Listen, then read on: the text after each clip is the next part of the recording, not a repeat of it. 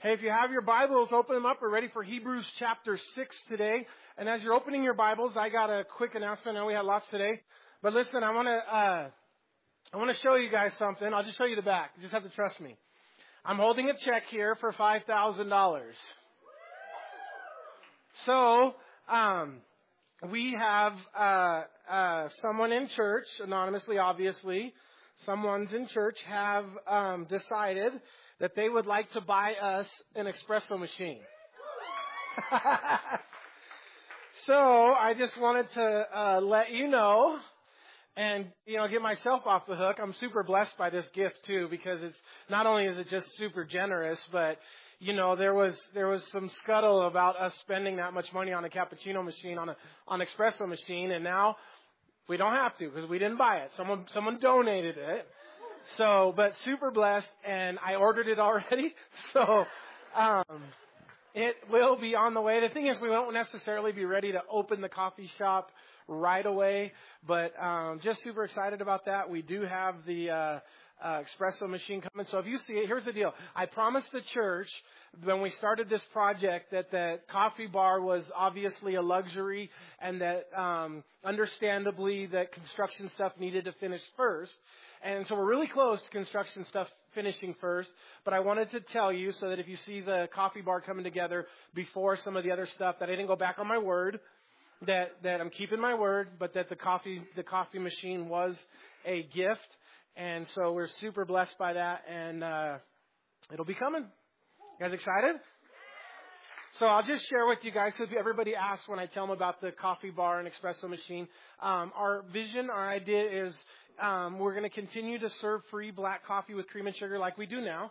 So if you just want a regular cup of black coffee with cream and sugar, you can have that for free. And if you want a specialty drink like you would buy at Starbucks or Jana's or something, then we'll charge for that. So we'll try to keep our costs down. I don't know what our cost is. We don't hope to, as a church, make money in the coffee bar. But we would, if it pays for the coffee and for the materials and it breaks, at least the vision would be to break even. So we'll try to set our prices on our specialty drinks based on breaking even. Everybody good with that? All right. Amen. The thing is, I see everybody, on Sunday mornings, oftentimes lots of people walk in with a Starbucks or a Jana's, or you won't have to now. You just got to show up a few minutes early. And then when the coffee bar's done, there'll be a place to sit down, hang out there. Eventually we'll have a TV out there that if you want to stay out there the whole time, you just stay out there, and then we'll have from time to time some, yogurts and continental stuff and bagels and breakfast sandwiches, and you can come early and get a cup of coffee and a breakfast sandwich and hang out. And really the vision for that, and then we'll have if the conference room is done, we'll have extra place to sit down and hang out. And the vision would be, thank you so much, Pat. The vision is so that we can promote fellowship. And really that's our goal. In Acts 2:42, we have the 4 pillars of the early church. And 2 of the 4 things that God tells us that we should do as Christ followers have to do with fellowship. And so fellowshipping and loving one another and loving across the aisles and getting to know people. And it is really valuable for your Christian walk. And again, I don't want to undervalue that. What we do as far as worship and teaching, it's a part of it. The baptisms, the receiving communion, the giving, the receiving, those things are all a part of. But a big part of you growing and developing in your Christian walk is fellowship.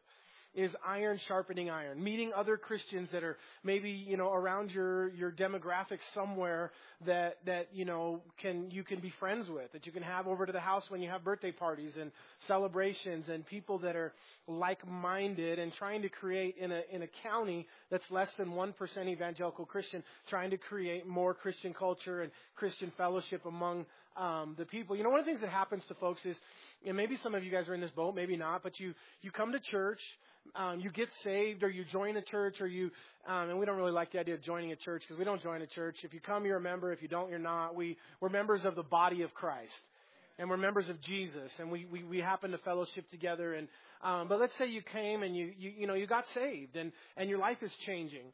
But outside of church, you still have the same friends and the same circles, and they're doing things that you're trying to distance yourself from. It becomes difficult to break away from those things. So, meeting people that are Christians, that are in the church, that are doing what you like to do, and that's some of the vision for our church. One of the ways we would like to accomplish that as we grow and as God goes on is with different ministries. For example, at home, in order to promote fellowship and friendship and life groups and things. No matter what you're into. We had back home, we had an equestrian ministry. And people that had horses and liked to ride horses, they just got together and did horse rides and prayed before, and maybe somebody shared a devotion. And, you're doing something you already love to do anyways. And now when you leave the house, you can just tell your family, I got to go. It's ministry. I got to go ride my horse for ministry. I got to go ride my horse for Jesus, Or you like to ride motorcycles. And so we had a four-wheel club, and they got together and they fellowshipped and they rode their motorcycles together. We had a camping ministry, and they like to go camping. They got together. So, here, what do you guys like to do? You guys like to shoot, right? We have a shooting ministry here, So, anyways, good stuff. Praise the Lord for the coffee shop and for the donation on that. Amen? All right, we better get to it or we're never going to get to it. Hebrews chapter 6. Little recap. I built Hebrews chapter 6 as, and I do believe, one of the more difficult chapters in the Bible. I love really the style that God has given us and direction He's led me. I don't think that my style is better than anybody else's or the only way to skin a cat, but I'm thankful that as we go through the Bible chapter by chapter, verse by verse, it forces us to deal with all of the topics in the Bible. Now, as a church member, maybe it's not always the most exciting, because if we weren't doing that, I could just pick all the highlights out of the Bible, and every week I could just give you all the best highlights.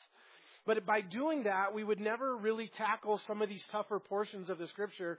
And so just going chapter by chapter, verse by verse, systematically through the Bible, we come to these things and we teach them. The other thing that I like about that style is just that I don't have to aim my sermon at anybody. If there's something going on in the church, I don't have to pick a topic that, is dealing with gossip, or, I'm aiming my sermon at somebody, talking about money oftentimes is difficult, and with this style, when the Bible talks about it, you talk about it. You don't shy away from it or skirt it.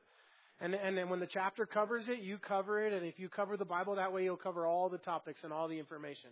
So the idea last week was kind of involved in the topic of Hebrews chapter 6 is, can a Christian lose their salvation?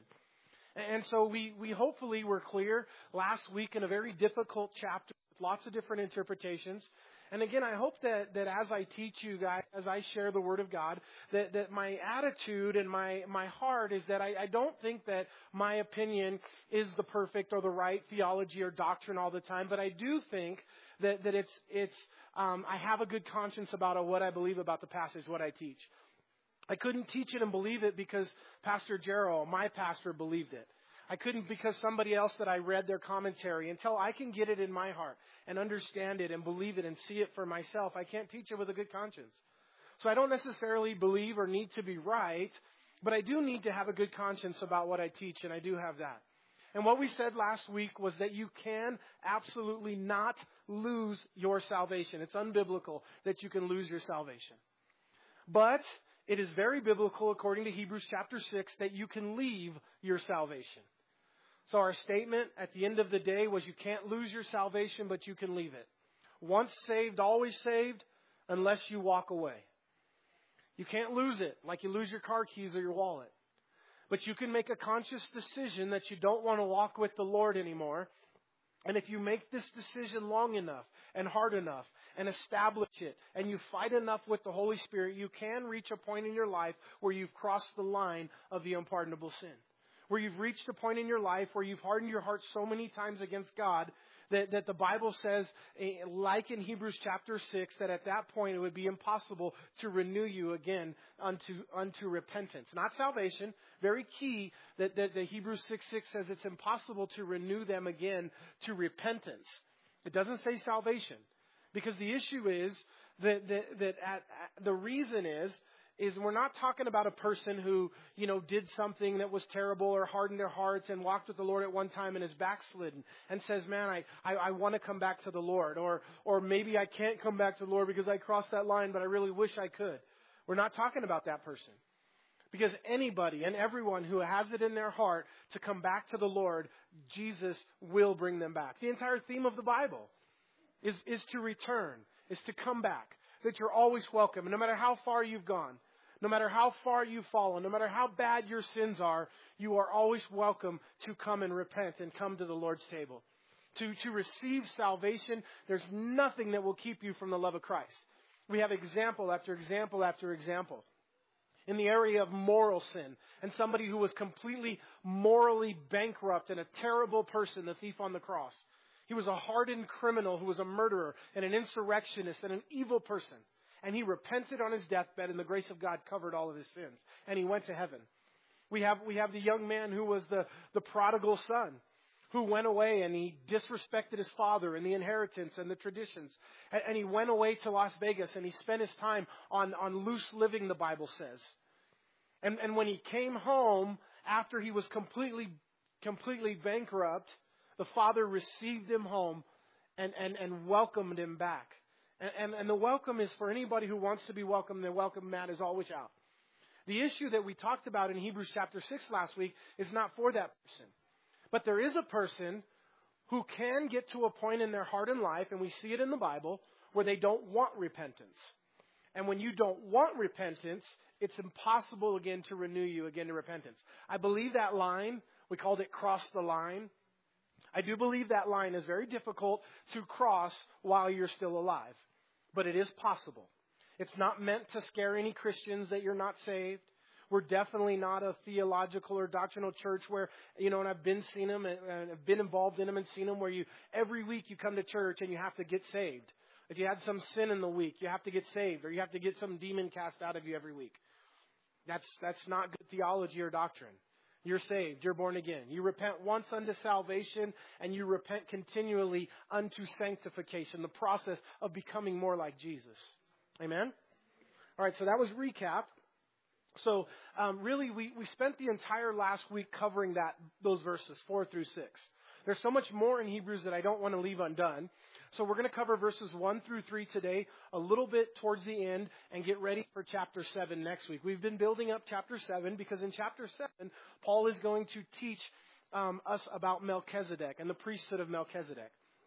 I've already spilled the beans a little bit, and in my very right opinion, Melchizedek is a theophany. It's a Christophany. It's an Old Testament appearance of Jesus Christ in the flesh. And again, that's my opinion. There's some that would disagree with me and say that Melchizedek was just a man, but the more I look at it and study it and see it, I do not for the life of me figure out how this cannot be a Christophany. And a Christophany is actually not rare in the Old Testament. We have many Christophanies in the Old Testament very plainly and clearly. Jesus appeared to, and if I went through the list, which is next week's sermon, you'd be like, wow, but Abraham, Joshua, Joseph, Gideon, Samson's mother to tell her that Samson was going to be born, Shadrach, Meshach, and Abednego in the fiery furnace, and on and on. That's at least 6 off the top of my head. Concrete appearances of Jesus Christ in the Old Testament. And so to say that, to think that Melchizedek is another Christophany, I don't think is far-fetched. But again, I'll just throw it out there for your own consideration that there are some that would disagree with that. So that's where we'll be next week. So today, let's look at chapter 6, verse 1. And before we do, of course, I got like 10 more minutes of introduction. Now, maybe I should read a little bit and then talk, and it'll be like I'm teaching the scripture. But actually, the introduction is teaching the chapter. It's covering what I want to cover today. But the book of Hebrews has maybe a couple, but for our outline, let's look at 3. Everybody say 3. 3 points of outline for the book of Hebrews. Okay, not necessarily in order, but one of the themes, and you guys will have already picked this up, that the theme of the book of Hebrews is that Jesus is greater than X, Y, and Z. And we went through what the X, Y, and Z is painstakingly and laboriously. Paul is teaching to the Hebrew Christians. They're Jews that were living in the days of Jesus or post-Jesus that grew up in Judaism, have come to faith in Jesus Christ, are leaving the old system of the Mosaic law and coming and relating to God based on the New Testament system of grace and relationship. And Paul is teaching this group. Now, you and I would never walked a mile in these guys' shoes. We've never lived under the Mosaic law. And again, there was only one group of people in all of human history, a very unique generation that would have had this. For you and I, we were born and raised under the grace of Jesus, New Testament law, New Testament dispensation and covenant. But there was one group, a very unique group. And maybe they were born sometime, let's say around the year 15. And they died in the year 70. They would have been born under the Mosaic law. They would have grown up related to God based on the law of Moses. And they would have died based on the New Covenant or the New Testament. And so Paul is addressing this particular group. And he's bringing them and showing them that Jesus is greater than all of the things of the Old Testament law and covenant of Moses. We've gone through that. That's number one. Number two, the book of Hebrews is about warning you and I. What is it warning us against? We got a big warning last week that it is impossible to renew one again to salvation once they've walked away and left and become hardened of heart. The warning, let's look at a couple of these warnings for the book of Hebrews to keep it in context. But turn with just back one page. Let's go Hebrews chapter 2, verse 1. It says, therefore, we must give the more earnest heed to the things we have heard. Everybody. One more time. I'm going to read that verse. And I'm going to pause there. I want you guys to read those last 4 words. Therefore, we must give the more earnest heed to the things we have heard. It's a warning against drifting away. Is it possible for you as a believer to drift away in your faith? Absolutely. You know, one of the most heartbreaking and eye-opening things every year at the Calvary Chapel Senior Pastors Conference are the folks every year that were there last year and are not there this year because they've fallen into some kind of moral sin. Or something has happened in their life and they've walked away or drifted away or fallen away. And so there is a potential. The Bible is full. And the Bible talks. And Paul's going to call them out by name. He calls out Hymenaeus and Alexander the coppersmith. And he says that they've done me much harm. And that they've walked away and departed from the faith. And over again, if we're just being honest, if you look around this room, you probably have friends or people you knew at church that today are not walking with the Lord the way they once did. Amen? That's pretty factual, right? So the book of Hebrews is a warning. It's a continual warning to you and I that there is this possibility that we drift away in our faith. And Paul doesn't want you to do that. The third thing is, so again, the first thing is that Jesus is greater. The second thing is the warning against falling away. And the third thing is, I'm drawing a blank. Grow up. I had it on the tip of my tongue. The third thing is grow up. So that's it. Those are the 3. Okay? Grow up is the third one. Be careful. You could drift away. The third one is, hey, there's a season in your life as a believer that God expects, that Paul expects these Hebrews, and God looks at you and I, and He wants us to mature in our faith. The example that he used that we can all get our eyes and our mind around is that it's cute for a baby to drink a bottle. It's not cute for an adult to drink a bottle or suck on a pacifier. There comes a season in your life where you do away with these things. Now, I want to be super clear. Milk in the Bible it's described as milk and meat. And Hebrews is meat. It's not the milk of the word. It's the hearty things. It's advanced things. But milk is not bad. We're going to cover milk today, and we're going to cover what's so important in verse 2, and what actually the milk of the gospel is and how important milk is.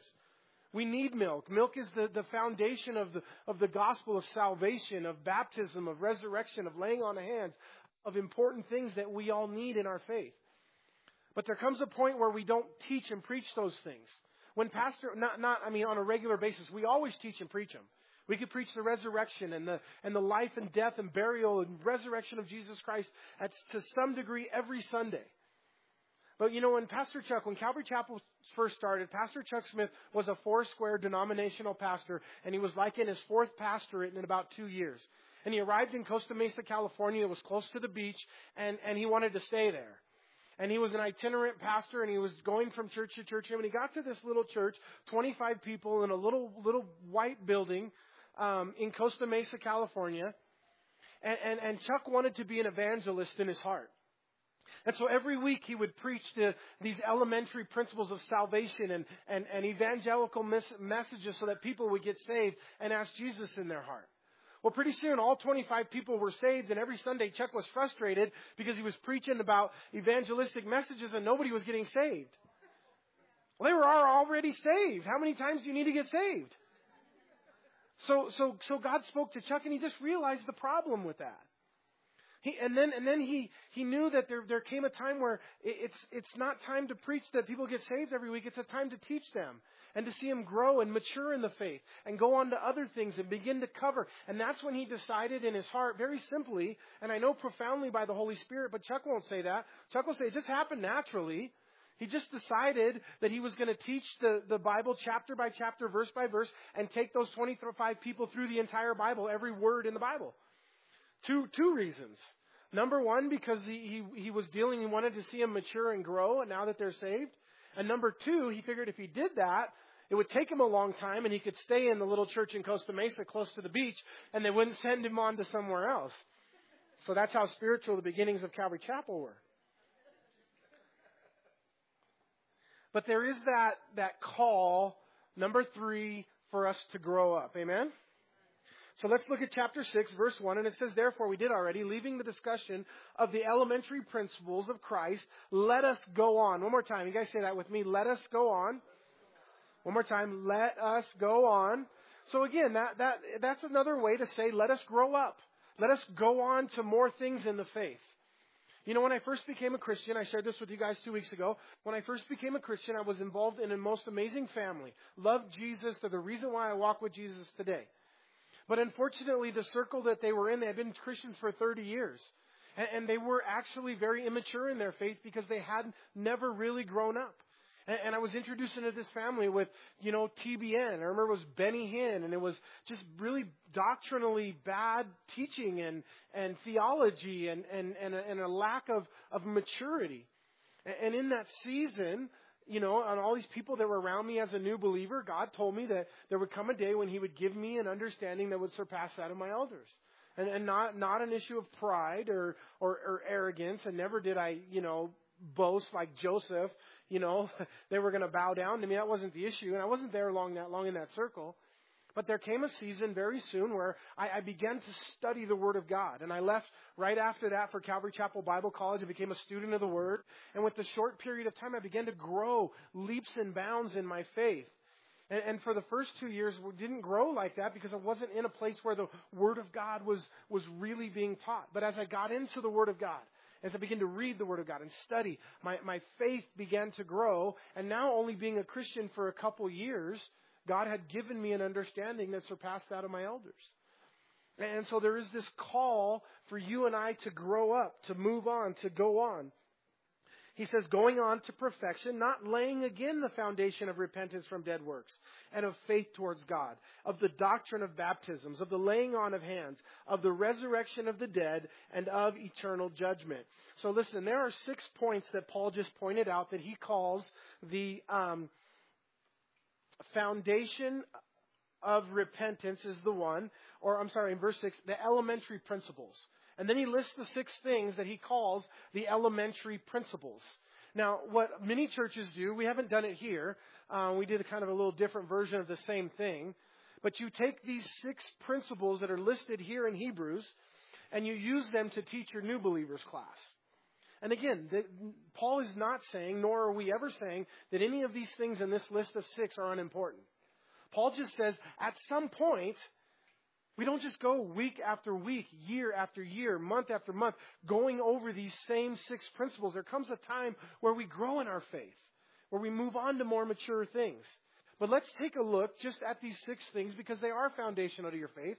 And I realize that in this room this size, we have people that are in different places in their walk with Christ.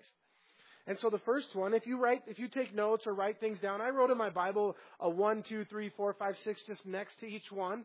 If you take notes on a separate sheet of paper, you can write them down. The first one is repentance from dead works. That's the first of the 6 elementary principles. Now, I just want to say in its context, right, Paul is talking to who? Hebrew Christians who are coming out of Judaism. So what they're repenting from are dead works, that the works of the law of Moses won't save you. They need to repent from the rituals and the things that they were doing in the Old Testament in order to gain righteousness with God. In its context, for you and I, maybe more suiting, because for you and I, we're not repenting from dead works. Before we were Christians, we weren't involved in a religious system that was bankrupt. We had sin. We were sinners. We were corrupt, as were some of you. So for us, it would more be repentance of sin. But in this context, Paul is saying repentance of dead works, but we know that we need to repent. In 2 Corinthians 5:17, the Bible says that we are a new creation in Christ. That all things are made new when we become a believer. Therefore, if anyone is in Christ, he is a new creation. Old things have passed away, and behold, all things have become new. So the idea of repentance from sin, repentance from dead works, is that, listen, there is proof of repentance in your life. Listen, if you say that you've repented, you've become a Christian, you're a Christ follower, there's something in your life that'll show that and prove that. And again, I don't mean to be, needlessly offensive or harsh to you, but it is a reality and a truth. You cannot say, oh, I'm a Christian, I'm a believer, I'm a follower of Jesus, and there's nothing in your life that says that. The Bible is just super, super clear. John the Baptist, when the Pharisees and Sadducees were coming to him, and again, they were claiming change, John said, hypocrites, bahumbug. He said, show fruits worthy of repentance. And John just called it a spade a spade. Show fruits worthy of repentance. If there's repentance in your life, there'll be some fruit of that. Now, James, right, we studied this in detail recently. James said, faith without works is dead. And again, it's not like, you have to perform, you have to, work to please God. It's just simply to say this, that the baptism that the doctrine of repentance means that you realize that you're a sinner, you need a Savior, you've asked Jesus in your heart to be your Lord and Savior, and that as a result, your life will change. You cannot be the same person you used to be as a believer in Christ. You can't do the same things. You can't be comfortable in your sins and walk with Jesus. Amen? There should be some conviction. There should be some desire. You don't have to be perfect. You don't have to get rid of all your sin. You just have to put them before Jesus and allow Jesus to begin to work on them and allow Jesus to begin to convict you and call them and draw them out of your life. I had so much garbage in my life when I became a Christian. Yuck, yuck, yuck on top of yuck. Just piled up baggage of just nonsense that at 20 years old, fully addicted to drugs and know Jesus for 20 years of my life and everything that went with that. There was no way I could have stopped all my sins when I got saved in order to come to Jesus. I just came to Jesus. Didn't even know what it was or anything. God just called me. I was alone in my room, watching TV. And I don't recommend those guys on TV, but I was Dr. Charles Stanley. And I had a real Holy Spirit experience. And the Holy Spirit called me and drew me, and He was preaching a sermon, and He was talking right to me, and I began to weep alone in my room at 20 years old.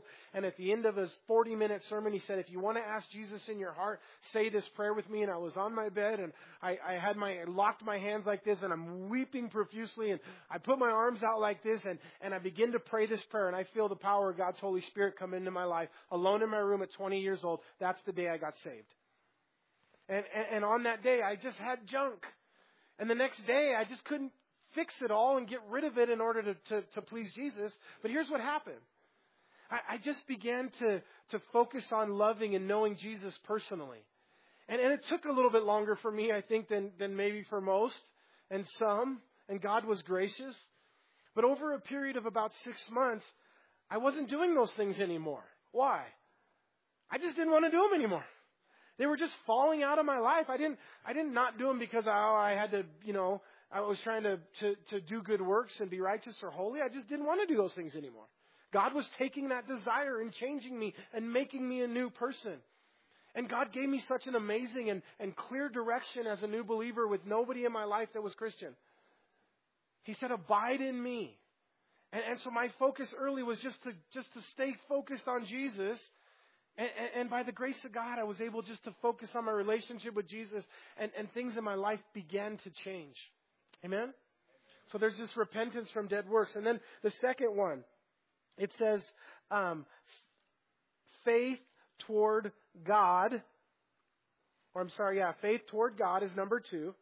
Now, in Hebrews chapter 11, right here, you can stay there or turn with me if you want. But in Hebrews chapter 11, in verse 6, it says, "But without faith it is impossible to please Him. For he who comes to God must believe that He is, and He is a rewarder of those who diligently seek Him." Now, I want to tell you, faith is not what the world or what even religion wants you to think faith is. I've had people tell me before that as a faith statement, you just have to have blind faith, right? Absolutely not. I have no blind faith. I have factual evidence for what I believe. What I believe is the truth. And I would never follow anything by blind faith. I have a great faith. But the biblical definition of faith, Paul gives us in the same chapter. He says, faith is the substance of things hoped for, the evidence of things not seen. Biblical faith is evidence. It's scientific evidence. It's factual evidence. That's what faith is. And there's evidence for my faith. You can substantiate and prove what I believe. But no matter how well you can prove it out, there still comes a point where Paul gets to in verse 6 of Hebrews 11 that it requires faith. I can't see God. I can't touch Jesus today. And without some faith, it's impossible. Without faith, it's impossible to please God. I have to believe. I have to place faith in a God that I can't see. And God won't accept me any other way. Do you know why the intellectual and the PhD and so many of these scientists struggle at becoming Christian, or somebody who says, if God would just do this, then I would believe? They'll never believe. Because without faith, it's impossible to please God. And it really puts the cart before the horse in God's economy. God says, if you believe first, then I'll show you the scientific evidence. Then I'll prove to you the things. I'll do things in your heart and life that you want to be seen. But I'm not going to do them for you first so that you'll believe. You have to believe first. And then as you're a believer and you begin to walk with the Lord, God begins to do these things miraculously and show you and prove you. You know, and today, after walking with the Lord for 25 years, I know that I'm saved. I know that Jesus is alive. And the hope that I have, it's not wishful thinking. I hope the light's going to turn green. No. When I say I hope I'm going to go to heaven, it's a surety. It's a confidence, an absolute surety. And the hope that's in Jesus is different. Like the faith that's in the Lord is different. So you have to have a faith. Paul tells us in Romans 10:9, trust and believe on the Lord Jesus Christ and you shall be saved. The Bible says that we're saved by grace through faith in Jesus Christ alone. And so there's a faith that God requires. Number 3, look at me in verse 2 with me. It says, of the doctrine of baptism. Hey, notice something on the end of that word baptism in verse 2. A what? An S. Did you guys see that S on the end of baptism? Baptisms. What does that mean? Well, pretty simple. There's plural baptisms in the Bible that's the basic doctrines of our faith. When you think of baptism, you automatically, maybe not, but I automatically think of water baptism. So the foundation to our faith is that you, as a Christ follower, should be water baptized. We did water baptisms here Sunday night. Let's give the Lord a hand. We had 9 people. Amen. We had 9 people get baptized into the faith, and it's always the most exciting thing for me as a pastor is baptisms. You know, we do a lot that's thankless, or I don't get to see fruit and reward. But, you know, when I get to baptize people, that's always a super special blessing for me. It's an exclamation point on the ministry. People getting baptized and publicly making a declaration of their faith. And if you've never been water baptized, you should talk to God and you should pray about it. But I'm encouraging you in a step of obedience to be water baptized. Okay? But water baptism doesn't save you. Okay, when I grew up as a young person, really with no God, I had some friends and some people and maybe even some family members, and I wasn't baptized. I'd never been water baptized. But I can remember as a young person being scared, not knowing Jesus, living my life like hell, but thinking I would go to hell because I didn't get water baptized. If all I had to do was get water baptized, I could continue to live like hell and I would go to heaven. But that's just simply not true. You take a sinner in you that's not repentant of the heart and you put him in water, all you have is a wet sinner. But baptism is an outward sign of what's inwardly taking place in your heart. And we should, in obedience, get water baptized and be water baptized. So I encourage you all in that.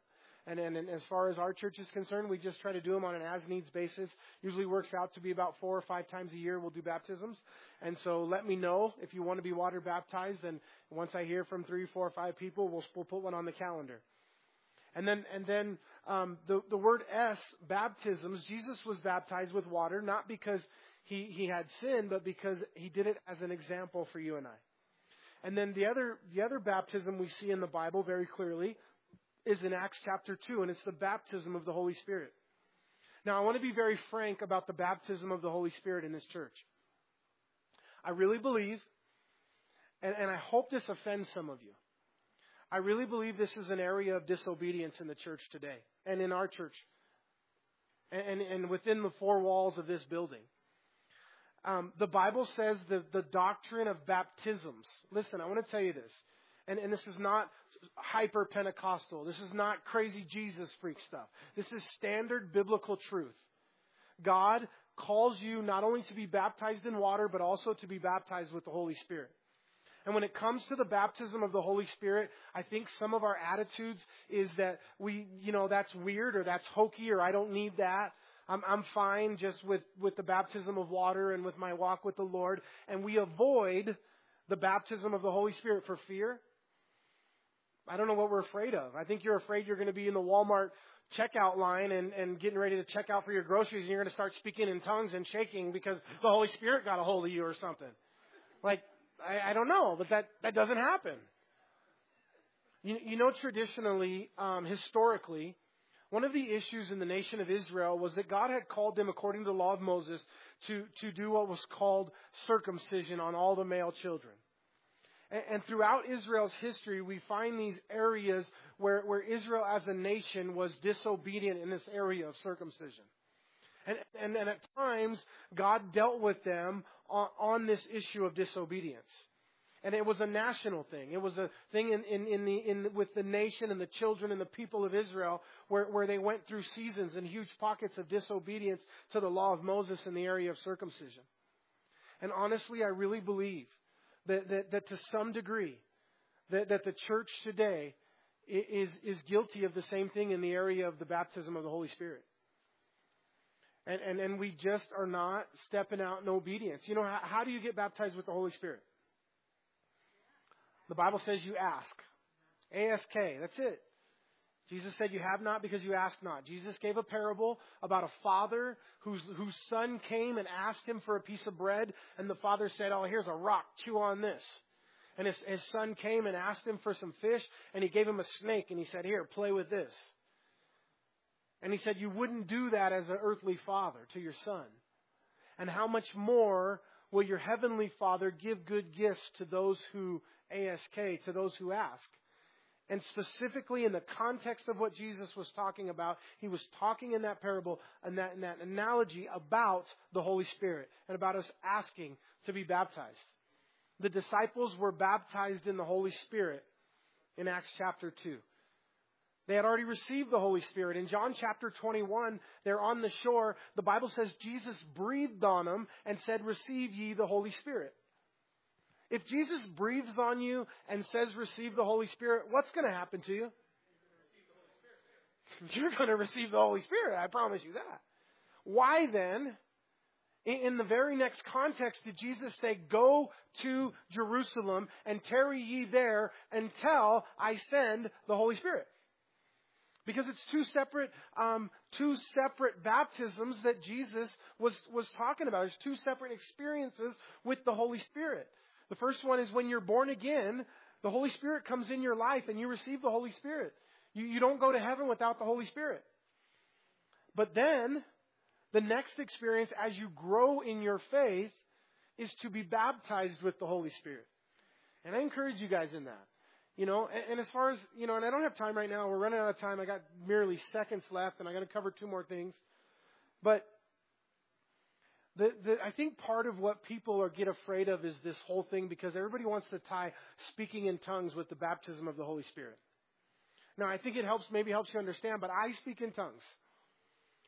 Have you ever heard me speak in tongues? Okay, a few of my very closest friends raise their hands. Nobody else in here raised their hands because you've never heard me speak in tongues. I've never spoken in tongues from this pulpit or in this church publicly. I've been speaking in tongues for 25 years. It's something that I do privately. It's something that I do maybe on occasion in a very intimate setting with close friends who are believers.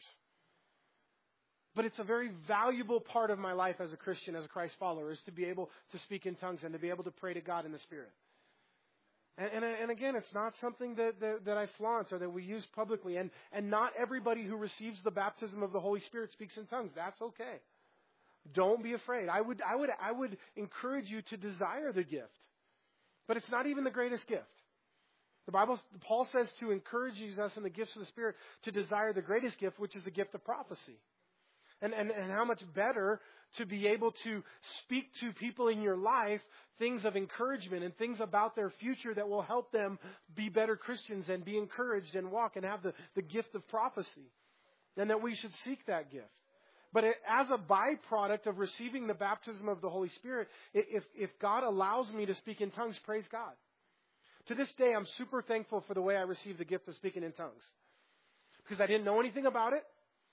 I didn't have somebody, because unfortunately there are experiences, and maybe some of you are afraid and don't like the idea of the baptism of the Holy Spirit because you had a bad experience. You went to some church somewhere and, the pastor was trying to get you baptized in the Holy Spirit, and so he put his hands on you and he started shaking you and he said, receive the baptism of the Holy Spirit and speak in tongues and repeat after me. She rode in on a Honda. She rode in on a Honda. She rode in on a Honda. You're like, she rode in on a Honda. And then just let your tongue loose. And, that was weird. Or maybe you went to a church where people were speaking in tongues in the church out loud, and you were a new believer and you weren't ready to receive that. And it scared you. And so your attitude since that point has been, I don't want that. Listen, that's why the Bible says that it should be done decently and in order.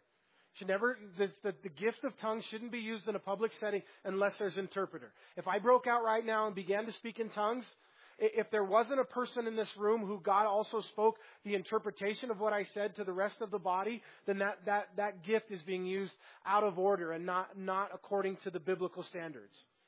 And so we don't do it. At Calvary Chapel, what we'll do is in an afterglow setting, in a believers meeting where we have believers who are seeking God, there's times where we have liberty and one will speak in tongues, but always with an interpretation. But again, I don't want to get off on that. I'm not even teaching on tongues. I don't know why I'm getting so far onto it, just because it led that way. But listen, this is what I want to say that I don't want you guys to miss. I don't want you to be afraid of the baptism of the Holy Spirit. I don't want you to say or to have an attitude, because I think it's a bad attitude, guys. And in love, I think it's sin for us to say the baptism of the Holy Spirit, it's not for me. Don't take that attitude, please. It is for you. Is water baptism for you? Does this baptism, the doctrine of baptism here, have an S on it, or does it not? All right, that's all I can say about that. You got to come to one of my Holy Ghost services to get baptized in the Holy Spirit. Hey, number 4, laying on of hands. Hey, we're going to cover these last two. Pat went really long in announcements, so it's his fault. But we're going to cover these last two, and then we'll get you guys out of here. So the elementary principle of laying on of hands. Now, quickly, there is a power, a biblical power, when we lay hands on somebody, according to the Bible, that doesn't come from us. It just comes from obedience. But we see it throughout the Scriptures. The Bible tells us when we pray for somebody to lay hands on them. We see Jacob, whose name was changed to Israel, the patriarch of the 12 tribes, has a son, Joseph. Joseph goes to Egypt. He has 2 sons. He doesn't know his father. Finally meets his dad at the end of his life. Jacob's about to die. He's pronouncing a blessing on all of his 12 sons and grandsons. And he goes to bless Joseph's 2 sons, and he lays his hands on them like this. Because Joseph put the oldest son on his right side, the youngest son on his left side, because the right hand of blessing was greater than the left hand. So as Israel or Jacob went to bless Joseph's sons, he switched his hands. And Joseph said, Dad, hold on, you got your hand on the wrong one. And he said, no, I don't, son. the lesser will serve, or the lesser will serve the greater will serve the lesser. Basically, that the better blessing is going to go untraditionally to the younger. And that was God's prophecy over these two young men.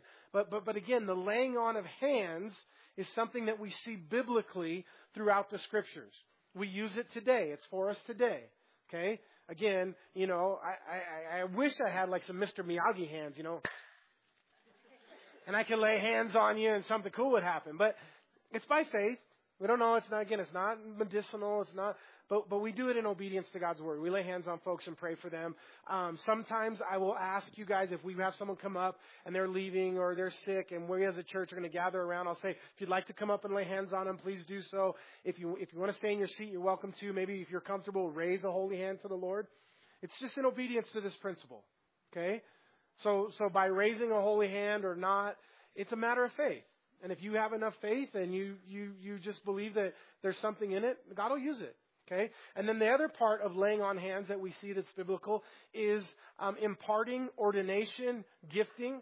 So when we lay hands on somebody, like for example, we call somebody a pastor.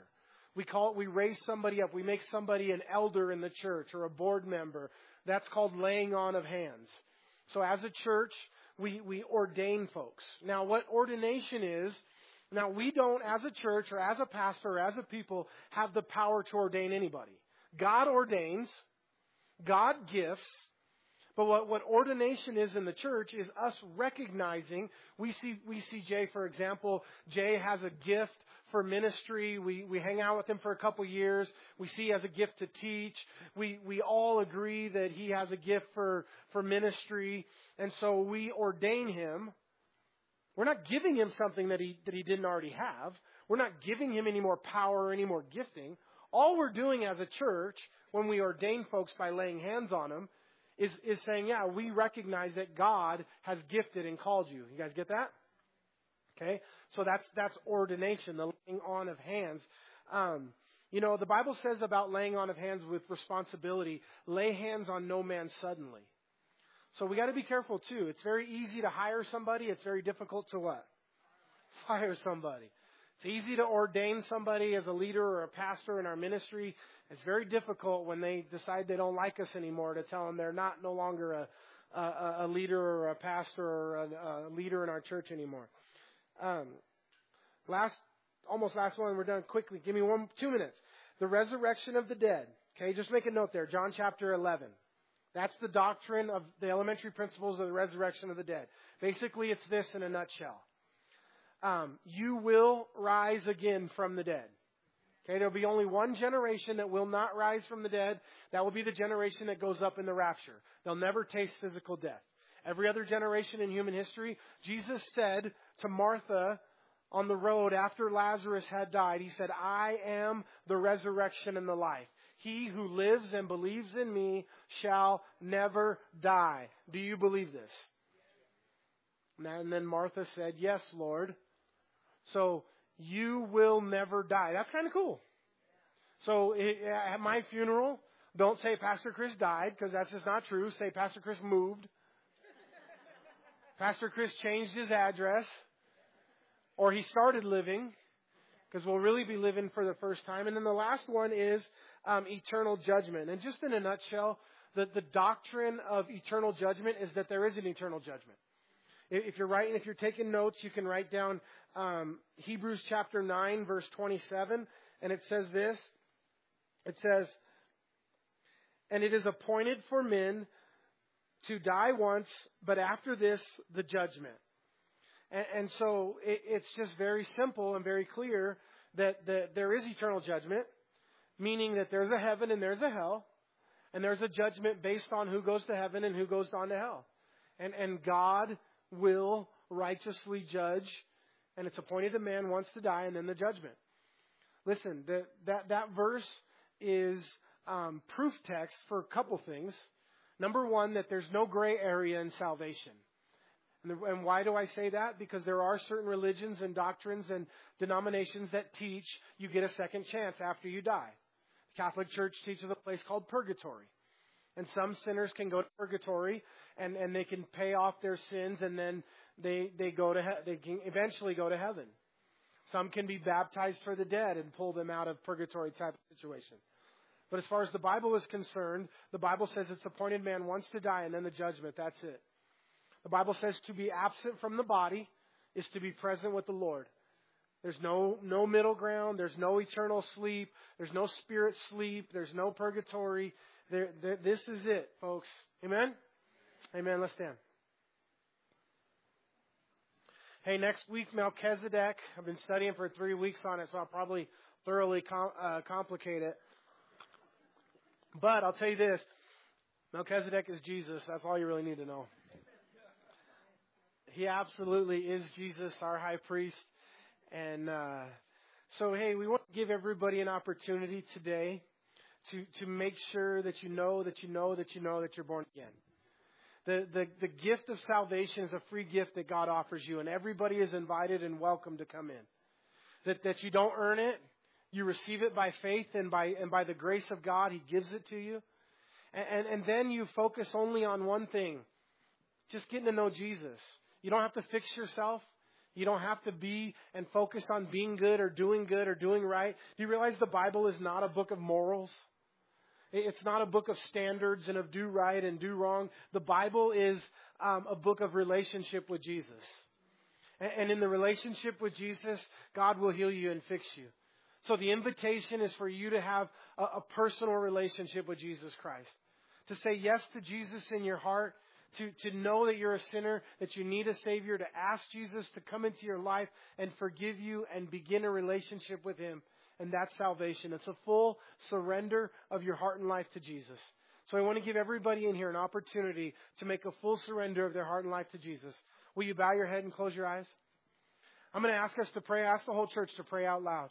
And if you're in here today and you're praying this prayer for the first time, or maybe for the 10th time, but you really mean it today, and today you've really made a surrender, and the Holy Spirit has called you and drawn you, and today you want to respond, you say these words, and today will be the day you receive salvation, such as I did at 20 years old alone in my room, the day that I said this prayer and meant it from my heart.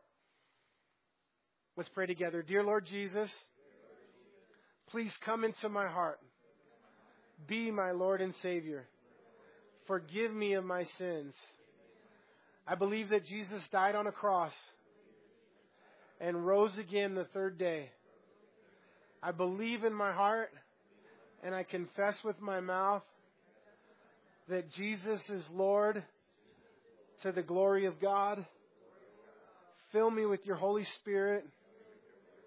Forgive me of my sins. I give you my life. In Jesus' name. And everyone said, Amen. God bless you guys. We love you guys. Have a wonderful day.